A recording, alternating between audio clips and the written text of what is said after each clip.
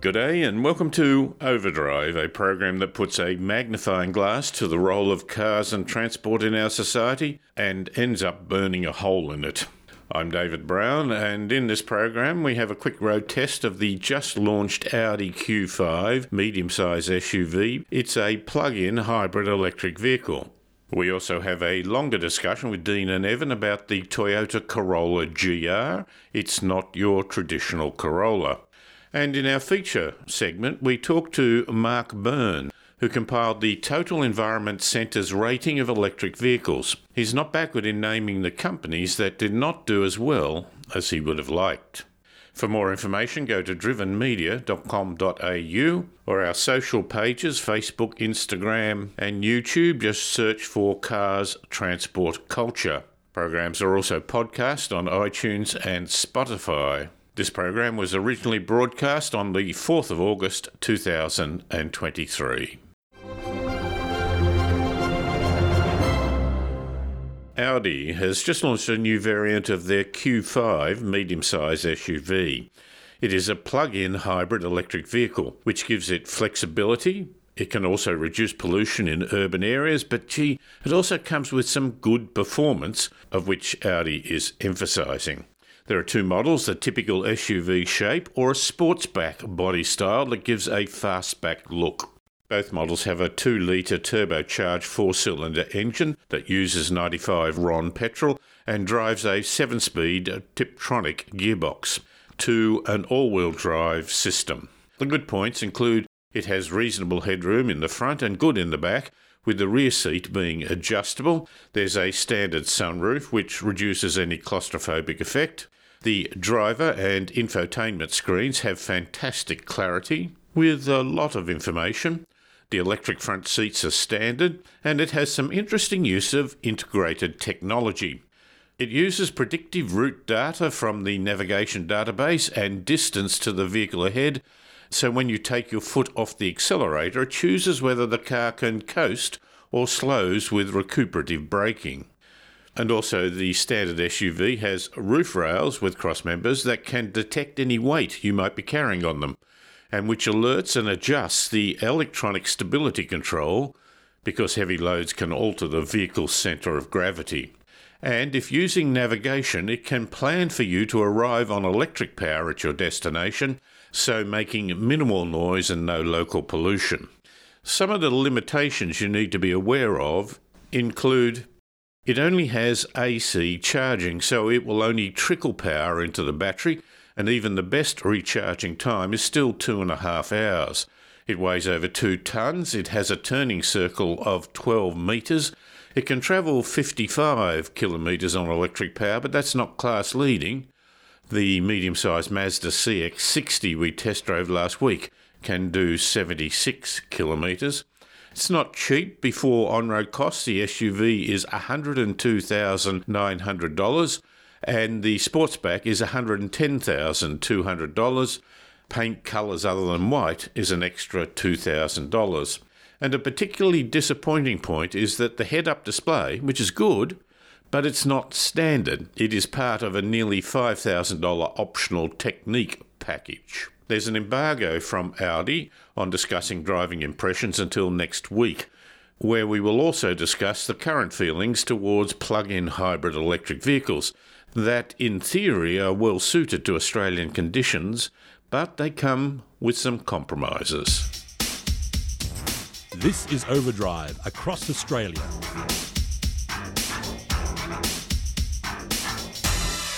Would you pay $62,300 for a Toyota Corolla plus on-road costs? And it doesn't have as many features as some other of the Corolla models. The reason that this particular one we've been driving is that it's the hot hatch called the GR. Our good friend Evan Jones has been driving it with me as we look at it as a particularly high-performance vehicle. Evan, first things first, the colour is feverish red mica metallic. You noticed it particularly was good in the sunlight? Yeah, where we had it parked was in the shade where it looked nice. And then when we moved it into the sun, it just burst into life. It was very, very pleasing in colour. I think with the black accents, contrasting accents on the car and the black wheels, helped to pop the colour of the car even more. I was very impressed with that. Our resident artist, Dean Oliver, liked the colour of the car, but struggled with the wheels. I still remain unconvinced about black wheels, David. Yeah, maybe with time I will grow to appreciate them. I like the colour. Ferocious red, you said it's called. Ferocious red mica metallic. Yeah, okay, mica metallic, yes. I like the red. It's a kind of burgundy red with a very deep metallic sheen to it. And I like it because it's not a brilliant day glow kind of red or a cadmium red. It's very much a more muted, richer kind of red, which is lovely. And it goes well with the black accents on the car and even the black wheels. And, of course, it's got the obligatory red brake calipers. Looking at the styling, David, I mean, I've seen a couple of the little Yaris GRs flying around the place, and they're distinctive, but in an angular kind of way. But yet that styling hasn't gone across to the Corolla. The wheel arches and the tack-on bits are quite rounded, sort of really quite matching the Corolla's styling, which I really like. It doesn't shout out tack-on bits. It looks very much like the designers have kept the sort of visual cues of the Corolla, but a second glance and there's a lot more going on there, and it's quite a spectacularly styled car. I'm really growing to like it the more I'm looking at it. Well, it doesn't look manufactured. Yes, you're right. Yes, yeah, it doesn't. It looks quite individual, yeah. As though a graphic designer has just thrown a few of the standard sorts of features and then kept throwing them for a while, a la the Toyota CHR. I was just thinking about the CHR. When you think of designers throwing things at the computer screen. But first and foremost, this Corolla GR is a performance car. So what's it like to gently drive it around the urban streets and then perhaps enjoy it for what it is mainly made for? Evan takes up the story. See, it was surprisingly easy to drive, surprisingly pleasant to drive. When you're if you're driving it quietly, you know you're driving a Corolla, which is meant to be driven easily. A Corolla's designed to be as I look at a reliable, dependable shopping hatch that's not very exciting.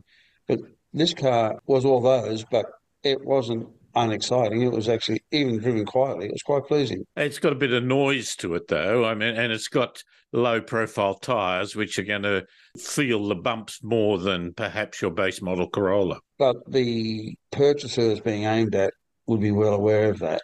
And compared to some other performance cars I've driven, the ride was almost plush. And the gear change? Fantastic. I was really impressed with the gear change. And clutch? The clutch is reasonably light, but has lots of feel to it. You can feel the pickup point, or the take-up point, if you like, in the clutch quite easily, which makes it a very easy car to drive in traffic. Toyota have other models in their lineup, which I'm not going to mention today, which are designed to be performance vehicles, and their clutches are horrible. There's no feel to them whatsoever. This one, within 2 or 3 applications, it was very familiar and very easy to use. You're not just talking about the manual Corolla, you're talking about some of the manual sports car. Yes. We haven't driven 86 of them, but we've driven some. Now, this little Corolla, a performance car, but perhaps an unusual engine? The 3-cylinder engine, which I find interesting. I'm not sure what exhaust note we were expecting to get from a 3-cylinder engine, but as it turns out, it was a good one. I must read up on why they went down the path of a 3-cylinder rather than a 4-cylinder. Less inertia mass in the engine itself, maybe. It did the job. It really did the job. It's got 221 kilowatts of power. Mind you, that's at 6,500 revs and 370 newton meters of torque. But again, in a wide rev band, but one that starts at 3,000 and goes to 5.5. That's a little bit higher than most torque figures that you might expect. Yeah, probably, but you've got to remember that kilowatt number is higher than a lot of V8s from the 80s and 90s too.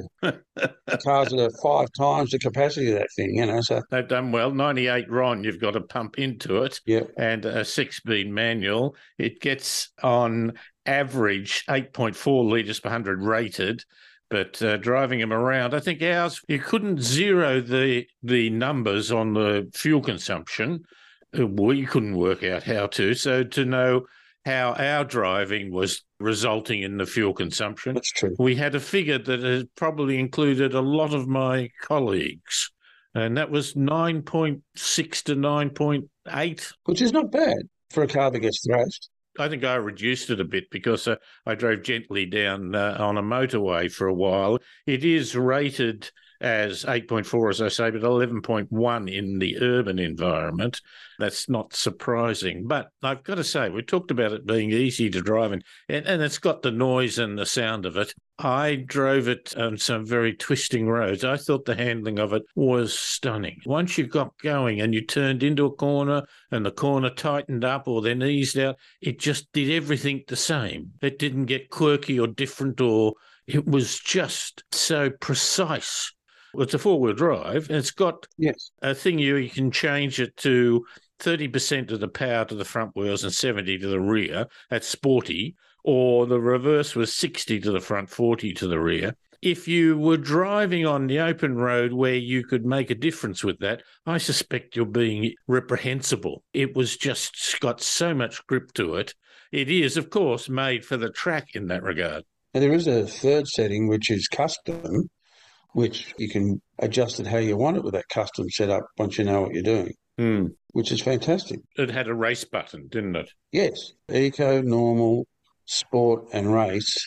Now, we didn't feel much difference at all between sport and race, so I can only assume that race kicks in when you're really gunning it probably around a track. I think all-wheel drive is very important for a little car like that, although it's the Corolla and it weighs about 1,915 kilograms. That's not insignificant. That's more than a Commodore is used to.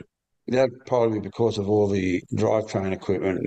You got 4 axles and extra long drive shaft, etc., and probably some extra bracing in the body as well. So it's the same engine, but slightly more horsepower out of it than the Yaris GR, which is a smaller, and I'm not sure how much less it weighs. I've tried to find information on the Toyota web press page, but it's not easy. Front brakes looked sizable. Oh, they were incredible. And they had a lovely feel. The brakes were really easy to get used to. And the rear brakes weren't small either. They were bigger than a number of front brakes that we looked at today as well. So we're referring to a more bulk market car that we happen to notice. Yes. The front brakes, 356 millimetres ventilated disc with 4-pot caliper. That's 14 inches. That's bigger than all your V8s that we were talking about earlier. It's almost bigger than some of their wheels. Yes. The rear brake on the Corolla was 297. So that's, 12 inches or so. Close enough, yeah. I like it in a car that's solid under power. Yeah. Right? It's all very well to have a lot of power, but I like it when it gets it to the ground in a predictable and solid manner. And this certainly did that. It certainly is. It makes you feel very confident to drive it.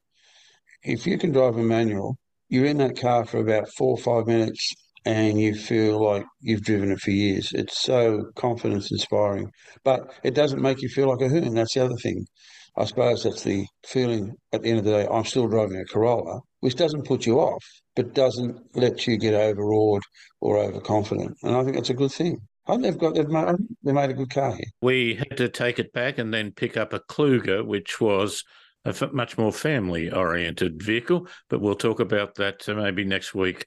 Evan, lovely to talk to you. Thanks very much for your time. No worries, mate. And that's Evan Jones, our road test engineer and safety expert, talking about the real hot hatch of the Toyota Corolla GR.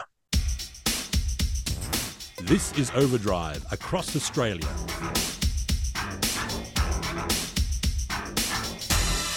Mark Byrne, Energy and Transport Analyst at the Total Environment Centre. Mark, you've started a rating system for electric vehicles and you give ratings within three broad categories. What are they? There are lifetime carbon emissions, sustainable technology, and a rating of the car maker. So probably the most important one for most people would be the carbon emissions in the manufacture of the car, where it's driven, and what happens at the end of its life cycle.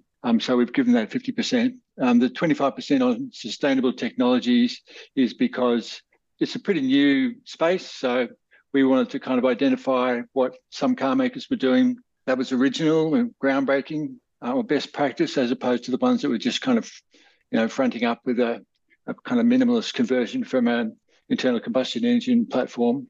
And the third one, end of life cycle, what you do with the batteries in particular is going to be more of a concern later. But it turns out that the carbon emissions in particular don't vary a great deal between the cars that we were looking at. So we've given that a kind of smaller percentage of the overall marking. You give positive points, don't you? The higher they score, the better they are. So it's not as if the lower the energy consumption, then you'd get higher points. That's right. The only thing that we give lower points for, a penalty, is greenwashing and what we call FUD, fear, uncertainty and doubt. So that's the practice of undermining the EV or the energy transition in order to perpetuate the sale of fossil fuel cars. And there were some cases of that. Fundamentally here, this is an overall rating that really takes on a broad community attitude, well, what may reflect a full community attitude, not just how efficient is it to drive or how much does it cost me per week. That's right. We've tried to be as comprehensive as possible.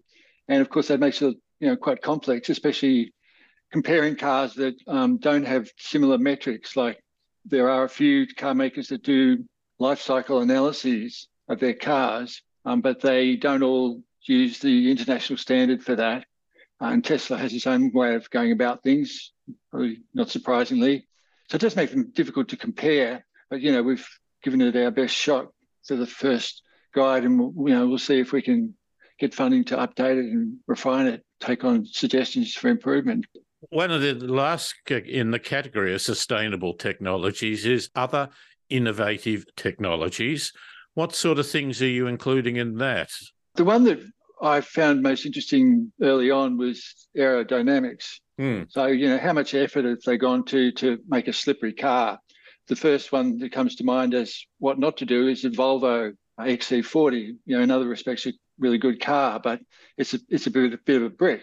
Compare that to, say, the Hyundai Ioniq, the 5 and the 6. The 5, a bit like the Volvo, is a bit of a brick and has not very good aerodynamics, even though it's a great car in other respects.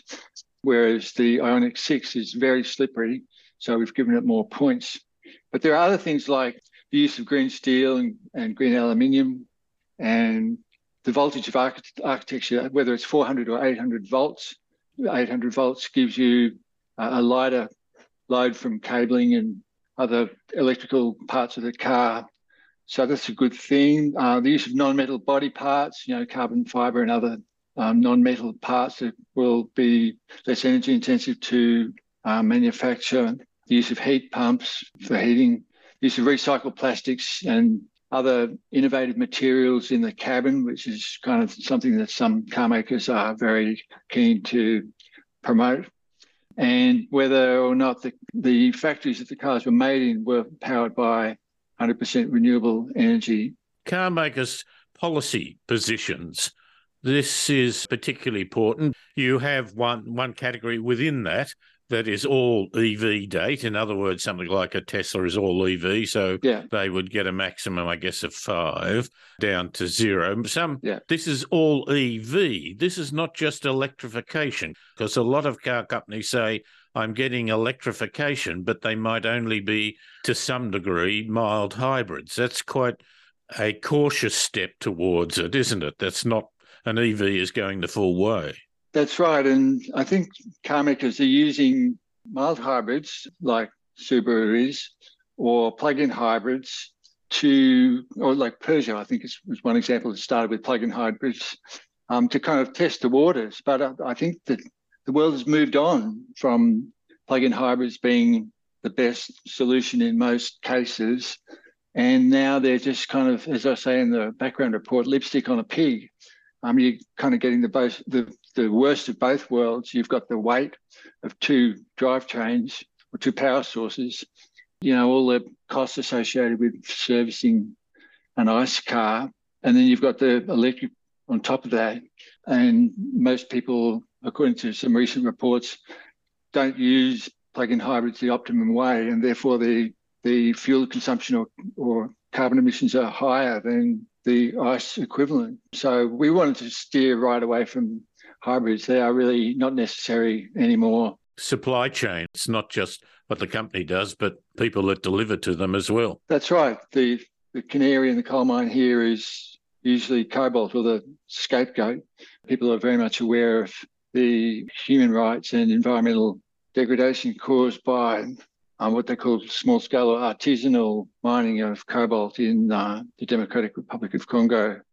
I think most of the companies have made some effort to, first of all, be well informed about where their cobalt and other critical minerals and rare earth minerals are coming from, how they're mined, and then how they're transported, and the carbon emissions in manufacturing as well. So, yeah, it's about identifying where the problems are and trying to address them at source where possible. That's a very important point, because quite often one company will bring in rules and regulations to suit their profitability, but it comes at immense cost to people that are supplying them. And that can also work in terms of pollution. If you insist on trucks arriving within a very constricted time, 15-minute time frame, then a truck has to sit outside waiting for a long time just in case, and idling all the time. That's creating a lot of pollution, unless they're electric trucks. That's right. You don't even need stop-start functionality in here. The final one I'm really interested in, greenwashing, or undermining the FUD, if you could describe that to me again. Okay, so greenwashing is about making the cars to be more environmentally friendly than they are. And one of the examples of that I've got in the report is BYD saying that they are, quote, official sponsors of Mother Nature, which is just kind of silly. And maybe they don't expect people to believe it, but some people might. But there's nothing behind that claim. So that's greenwashing.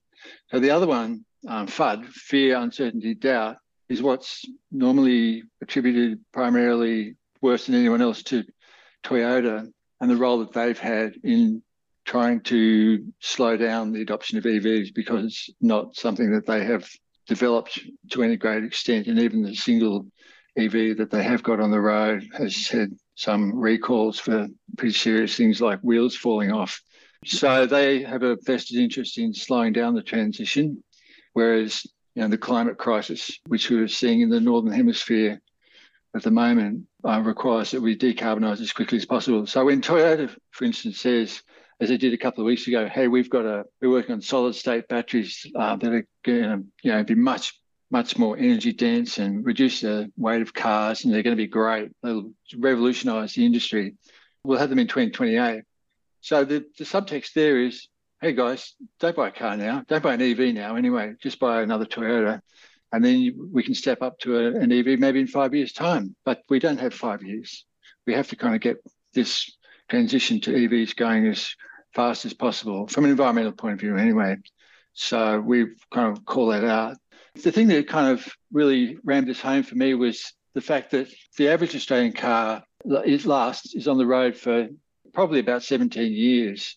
And so when you buy a new car, so over 90% of new cars are still fossil fueled, you're really baking in carbon emissions for an average of 17 years. And that's a lot of carbon dioxide in the air that needn't have been there if you'd have bought an EV. It's even worse than in other sectors where if you don't act now, you can act next year. But if in the case of buying passenger cars, if you don't act now and buy something else that isn't an EV, then you're really having a long-term negative impact on the fight against climate change. You've rated, given a negative score in that area of greenwashing to Hyundai and the Ioniq 6 and that. Yet my understanding is, of course, that Hyundai has committed immense resources to trying to promote electric vehicles as much as electrification, but as full electric vehicles and doing a lot.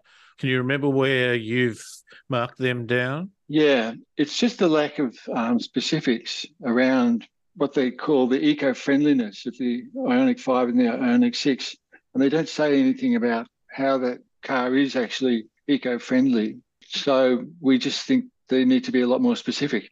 And I know Hyundai, they've put some really good cars out there, and we shouldn't forget the Kona. The Kona's not in here because the old model has just been superseded.